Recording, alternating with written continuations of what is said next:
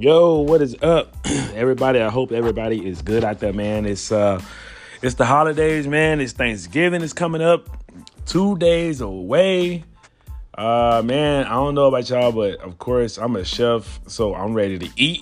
I'm always ready to eat, but the most important thing, I'm ready to cook, man. I love cooking. Y'all know that. Run through my veins, man. I'm a chef at heart, man. Die hard all day, every day is what I love to do, man. And I hope everybody's staying safe out there right now, man, especially with the holidays coming up because it's this coronavirus, man. It's consuming. It's taking a lot of lives, man. And really, we should definitely be serious about this, y'all. We really, really, really need to make sure we take this serious. I have been working in healthcare now for 3 years, man. And seeing the healthcare sides of it from the food industry part is totally serious, man. It really is. And we really have to wear our masks. We really need to practice safe PPD. That's washing your hands. Have some Lysol, some Germ-X, man. Stay clear of people. Be distance. It is serious, man. And right now, they just put Louisiana back in phase 2. So we are definitely on the top of this pandemic, man, and it's not getting any better. So many cases are rising. So I just ask, man, please be safe. Please make sure you take care of yourselves and please practice these good habits, man. But I want to come to everybody, man. I want to talk to everybody, man. I got this new podcast I've been wanting to do, man. I really feel like this is a good start for me to start my podcast again because I was doing it a while back, right before I got this job with the Claiborne at Shoe Creek, where I am the dining service director right now. And I've been so consumed, man, in that job and doing so much each and every day. Just starting everything from scratch, really, because we just opened. We've been open for about 4 months now. So, I mean, a lot of things that I've been doing, man, it's been amazing, though. It's been amazing. I love it because it's kind of me. It's me. You know, they trust and seeing that something that was in me, you know, that they wanted to use and put forth. And, you know, sometimes, I mean, when others see things in you, man, and sometimes you get a little fearful. You doubt yourself because you feel like you're not good enough, or you feel like you don't really possess those abilities like some other people think that you do or do have. But you got to realize that sometimes you're not always, you know, you can't always see yourself in the mirror. And other people can see great things about you. Some people can see things that you need to work on. So please always humble yourselves. Always make sure that whatever is placed before you, whatever task or responsibility is given, or wherever somebody sees that you are able to be successful in and know that they can put their trust and ability in you, leave that fear. Take that fear up out of you, man, and take that and run with it. Because you'll only hurt yourself and only hold yourself back if you allow fear to consume you and to take over your mind, man. Because so many times we do that. It's normal. It happens. But you got to fight back with, you know, somebody sees it in me and I'm going to do the best to be able to shine with it. But like I said, I've been so consumed with this, man, and it's been taking so much with me doing this. And but it's been great. It's been great because I've been able to teach a whole lot more. I've been able to coach and train and be able to use my methods and cooking methods and come up with new recipes, man. And I've been so creative with a lot of things lately. It just makes me excited to go to work and to do it. But I got a little time now that I'm kind of backing off a little bit, and I want to start some podcast again. And this podcast, I really want to generally revolve it around food, of course. What else? And I want to revolve it around just food in itself, but not just food, man, just Louisiana food, our culture and who we are. I want to talk, and I want y'all to talk with me. I want to get this feedback, man, and I want to be able to give y'all some ideas for recipes, get y'all adrenaline going, and also tell you some things that you may not know. Tell you some things that you may not have heard of. I want to give you some insights. I want to, you know, be able to write in your intelligence and be able to have you ready for your Thanksgiving holidays and Christmas and try out some new recipes and try some new things, man. But first, I want to start with what I'm calling this podcast. I'm calling it the Gumbo Pot, man. So the Gumbo Pot is something I want to start and be able to use. So if you don't know what gumbo is, you're lame. You need to get a life. And gumbo, if you never heard of it, but I'm sure everybody knows that gumbo is a Louisiana staple. The first thing or first two or three things you're going to think about when you think about Louisiana is, okay, they got a great gumbo, Mardi Gras, and you're also going to think about Cafe Du Monde, beignets, and then you're going to think about Mardi Gras, jazz. You're going to think about that. But the culture in itself of Louisiana is what we do with our culture and how we carry our culture. So everybody wants to come to New Orleans, Baton Rouge. They want to come to Louisiana because they want to experience the food. They want to experience the flavors and what we bring and what we do. So the gumbo pot is every good thing thrown into it, man. Because how it was carried out and how gumbo was made, I'm pretty sure a lot of y'all don't know this, but gumbo was made from a slavery dish. It was in slavery. Back in the 1700s, when gumbo was made, was technically every scrap, every bone, whole ham, each and everything that we had as slaves to throw into a pot and use. And the biggest thing that was growing in the 1700s that we could grow and do very easily, which is easy to grow, is okra. So okra, of course, is in gumbo. So that's a vegetable that really, really hit home and that made that gumbo hearty with the okra, the spices, the flavor of the meats. All we had was like the neck bones, and we all had like the hog maw and stuff like that. But the richest part of meat are those things. So the richest part of meat is that from the ham, that ham jar, that hog maw, or the sausage. So the andouille sausage is made with those same products. Just throw in some seasoning and a little bit of Cajun Creole spices. But those proteins made the gumbo so rich. So we threw everything that we had left over, what was given to us, to be able to make this gumbo. And gumbo then was a poor man's food. It was a poverty in Louisiana. It was something that they could buy and get very, very easily and make a bunch of it because you were giving so much scraps from the table. And the slaves had to use something. They were hungry, of course. We were working. They were working and sweating, and their stomachs were empty. And gumbo was fulfilling. Gumbo was each and everything that they had to be able to put into a pot in a dish and make something great. And now look at gumbo, man. Gumbo is the biggest thing ever right now, especially when it comes to Louisiana. And in these times with holidays. In Louisiana, our tradition, my family, we always gonna have gumbo either Thanksgiving or Christmas, either one. Now, let me go ahead and get on Georgia because I used to live in Georgia. I'm sorry for all my Georgia people, but when I was in Georgia, that was probably the worst time of me trying to be a Louisianan in Georgia because Georgia, I love the state. Okay, I'm not gonna lie, I love it, I like it. But Georgia, if you really think about the culture of Georgia, there is none. There's really no staple. There's really nothing that revolves around Georgia and that makes you think about, okay, well, I'm gonna go to Georgia, but this is what I'm gonna get. This is what I'm gonna eat. This is what I'm gonna enjoy. The plans that you try to make for Georgia is not really there. So Georgia was kind of consuming that a little bit when I lived there. So the biggest thing that I was bringing there, especially when I worked at WinShape, was my Louisiana flair. So I was trying to bring flavors. I was trying to bring things that people would love to go Louisiana for, but you can get it in Georgia. But that's the uniqueness of our culture.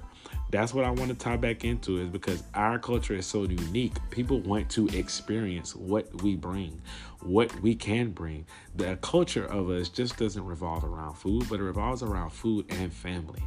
Louisiana was basically the colonial state to where everybody migrated here and got here because it was a one stable ground to where so many people can come together in so many different cultures and ethnic backgrounds and groups.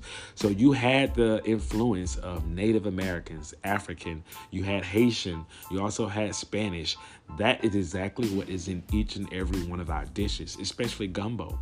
When you get something like that, all of those flavors. Think about that, man. Y'all go and eat, all of your Chinese and Mexican, and you go and eat different kind of other cuisines. But you think about each and every cuisine that there is, and you put it all in one, and you pretty much created Cajun Creole just with the spices and the type of proteins that we use.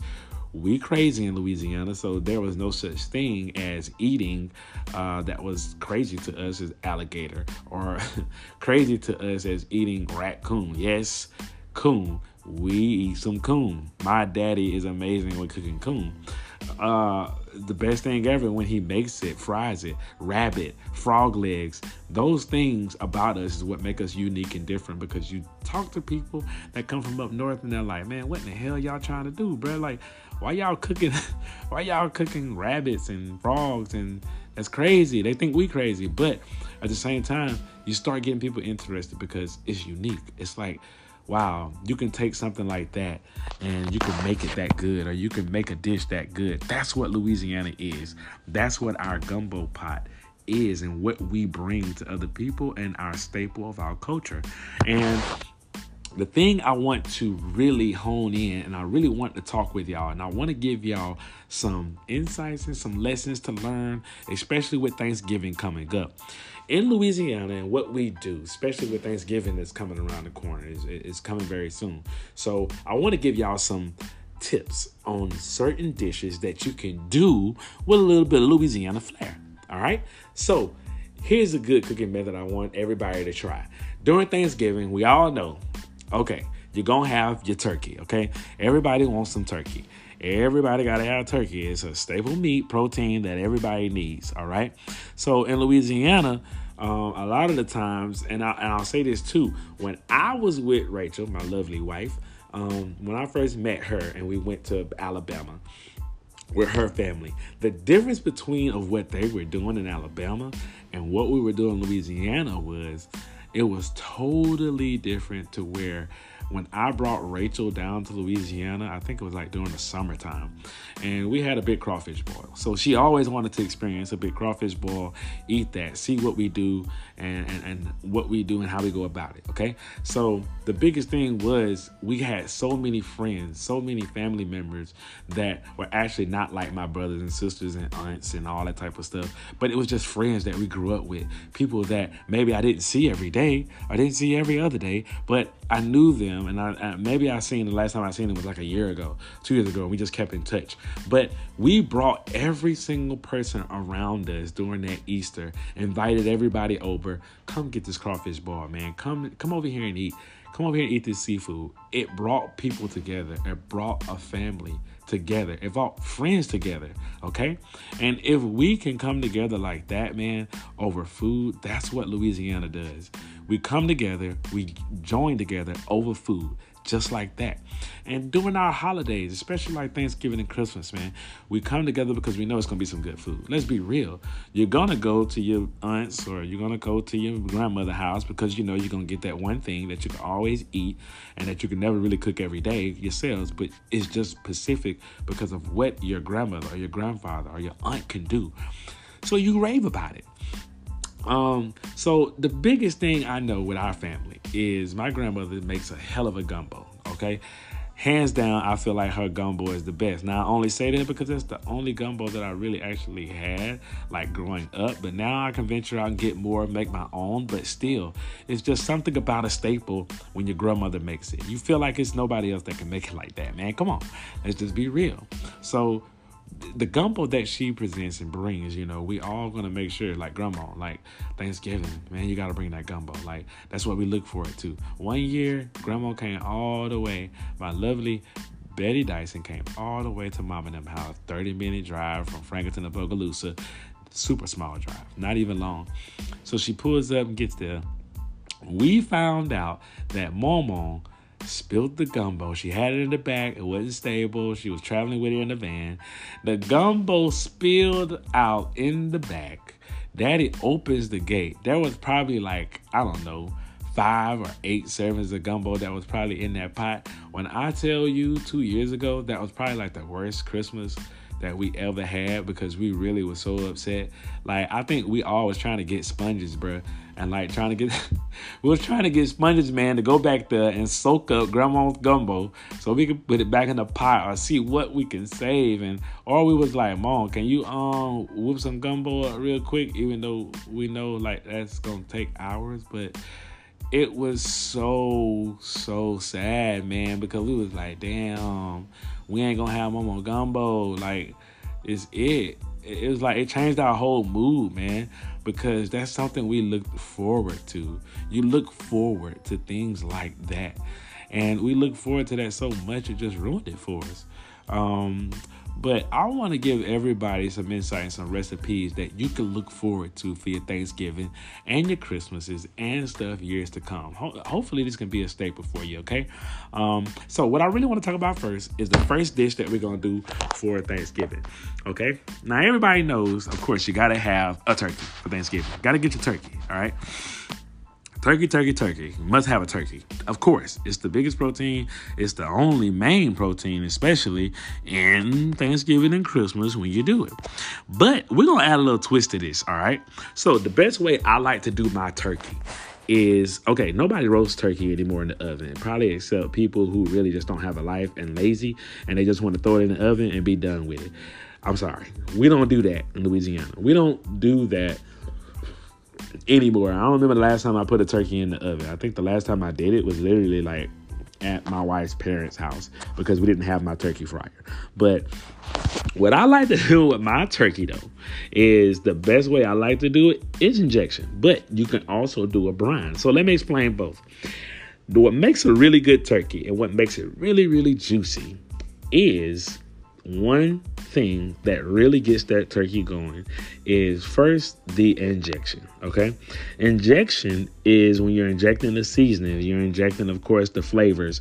Basically, you want like a herb or a seasoning, or you want some acid to inject in there with like maybe some butter so that I can get those muscles and the thick part of that turkey breast and everything to be tender. Okay, so when you do an injection, you're basically injecting the seasonings. You're injecting the marinade right into the turkey breast, or right into the part where you know it's the thickest, that needs the most, because it needs to be as tender.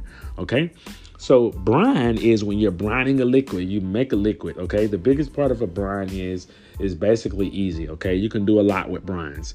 It really consists of like water, herbs, salt, and sugar. Okay, and so the brine technically is just a marinade base, like a water seasoned broth. I say that as a marinade base to be able to brine turkey or brine. I mean, you could brine a lot of things: turkey, steaks. You could brine pork chops, pork loins, all that. But the biggest part of a brine for a turkey is you're brining this to be able to get all of the skin, and you want the skin, you want the meat on the inside to be penetrated and low and go slow for days before you have to cook it. So when you brine, you want to brine it for like 3 or 4 days before you have to serve, okay, before you got to do it.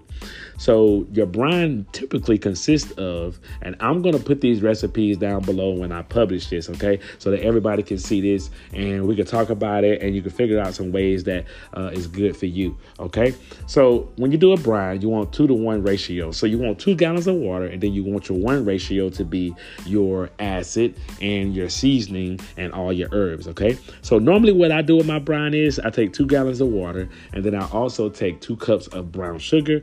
I'll take probably about 1/4 of a cup of salt, and then 1/4 of a cup of ground pepper and peppercorns. And then I also throw in probably about 8 to 10 bay leaves for a pound turkey. That's like probably 10 to 14 pounds. Okay. And so I'll place all of that into a water brine with my salt, with my sugar, my pepper, my salt. And then I'll also add some acid. You want acid. Acid penetrates muscle. It breaks down muscle. It makes it tender. Okay. Think about a turkey. It's always clucking and running around on its hind legs, and you know, the breast is going to be the toughest part because it's not walking around and strutting on breast. So the biggest part that you really want to get tender is the breast, okay? So that brine is going to penetrate that with the acid, okay? So you take your brine, you heat it up on the stove, you get your water, and then you put all your ingredients in, okay? And then you let that brine boil for at least probably about 30 to 45 minutes, just so your sugar can dissolve and all the flavors can just come out into that brine and turns that water into the flavors that you put in there, okay? So like I said, I normally like to do lemons, oranges, bay leaves, some salt, some pepper, brown sugar, and I'll also throw some thyme in there every now and then and some rosemary. So put that brine in it, and then once it boils for 30 to 45 minutes, you take that and then you get that cool, okay? So you want to take the hot brine, pull it to the side, and then you take you some ice. You want to hit the ice real quick into the brine. You're going to cool it down. So you don't want to cook your turkey because the brine is going to be seriously hot. So you don't want to cook your turkey. So you want to get that brine cooled down. So you throw your ice chips in. You might probably want to take like maybe about 1 gallon of ice. Throw it into your brine, take it off the stove, put it into the sink. Let that brine get cooled down. You want to get your brine down to 40 degrees, okay? So it's cold and cool. Now, you're going to take that brine. Once you have that ready and cooled down, you put it into a big container. Probably, most likely you want to do like a 4-gallon or 5-gallon container. That way it can hold the brine and the turkey. So you put that brine into that container. You take your turkey and you place it right down into that brine. Make sure it is totally covered immediately. Like you want the brine to be covered on the whole turkey, okay? So you put that turkey in there, then you place it back in the refrigerator, put a lid on it. And if you're serving on Thursday, it would be best to do your brine on Monday and get your brine going for your turkey. I'm telling you, when you do that brine and when you get it, the turkey is going to be amazing. It's going to be good. It's really going to catch all those flavors. And what's the real thing about brine is it's really going to make that crust and that skin on the turkey just going to have a good brown skin, especially when you fry it. Okay. So now what I like to do with mine, I like to take mine and I do my injection. Okay. So when I do my injection and I take my injection, I normally do garlic. I normally take a little garlic. I take some butter and I take a little bit of hot sauce. And then I also take some jalapenos and I'll take the butter, probably about 2 pounds of butter, melt it down. Take about 3 tablespoons of chopped fresh garlic, put it into that butter, saute it a little bit, and then I'll also take some jalapenos. Now, I'll take the seeds out of the fresh jalapenos, give it a small miniature dice, and then I'll put it into that hot butter with that garlic, saute it up for another minute or two, and then take that, and I'll let that kind of sit over the side, add a little bit of salt, probably about 2 tablespoons of salt, 2 teaspoons of pepper, okay? Mix that up a little bit, and now the injection is ready. So you take your injection, you want to get your syringe, okay? So you want to get you a good needle, take that injection. Now, when you're doing injection, you don't want to take your injection and put it all into your breast at once. What I like to do is I take that injection and I'll fill up that entire needle. And I'll take half of that injection and put it straight into that breast, just half. Then go to the other side and then do another half. Wait about 5-10 minutes just so that that butter and that marinade, that injection can go through that turkey, okay? So if you sit it out for just a little bit, it's going to start working through that turkey, start working through the protein, start working through the meat of that turkey to start getting it tender, okay? That butter, that garlic, the acid in that is going to start working those that meat inside, like very, very penetrating it very quick, okay? That's the good thing about an injection. So then you go back after your 5-10 minutes, you wait, do it again. Take your other half, get a full syringe, put half of that injection in one side, then take it in the other side, put the other half of that injection, okay? Wait a couple of minutes, let that injection get in there, start working for about 5-10 minutes, and now go ahead and get you another full syringe of that, and then you want to hit at least your legs, your wings, and a little bit of your thigh. You don't have to put much in there, because really where all that injection is going to go, it's going to go through your breast, okay? You're going to get it to start going through your breast and start tenderizing that meat. That's why you're waiting for your 5 to 10 minutes between you putting that in there, okay? So once you do that, go ahead, get it in, get it all injected. Then you're going to take that. The day before you have to do it is when you want to do your injection. It's a quick penetration because that's what an injection does. It gets straight to the meat, straight to the protein, okay? That's why you can do it the day before. Now, when you do your turkey, I'm sorry, ain't nobody, like I said, and we deep fry our turkeys, okay? But I also like to do a deep fry, and I like to do smoke. Smoking the turkey is also making it tender too as well, because smoking, oh my God, the flavor is amazing, all right? When you smoke a turkey, basically you're cooking on a low temp, and it's basically giving that cold smoke, that smokiness of the turkey, and you're getting it to be just as tender. Smoking it is not cooking it at a high heat. When you smoke something, it's at a low heat. So when you smoke, you're probably smoking at about 250 to 275 degrees. So smoking it is like a slow roll. It's going to smoke for at least probably about 8 to 10 hours, okay? Get it real good and tender. It's not going to overcook it. Now, when I do a fried turkey, the best way I like to do the fried turkey, of course, peanut oil. Put your peanut oil into your pot, into your tub, but don't fill it up to the max level. That's where people go wrong, okay? When your fried turkey accidents happen is when everybody want to take the oil, you feel like it ain't enough, and you want to fill it all the way up to that max line that's inside the pot. Oil and heat rises. So when you put that oil on and it starts heating, it's going to rise up to the max line. So that's why they put a minimum and a max line on there. You want to put the oil in there just right at the minimum line, and you want peanut oil. And once you heat it, you want to heat it at 300 degrees. I like cooking my turkey at 300 or 325. Why? Because it's not going to burn your turkey, all right? Where people go wrong so many times is when they put that temp up, just like everybody else try to say, is cook that turkey at 350 degrees when it's probably like a 10 to 14 pound turkey.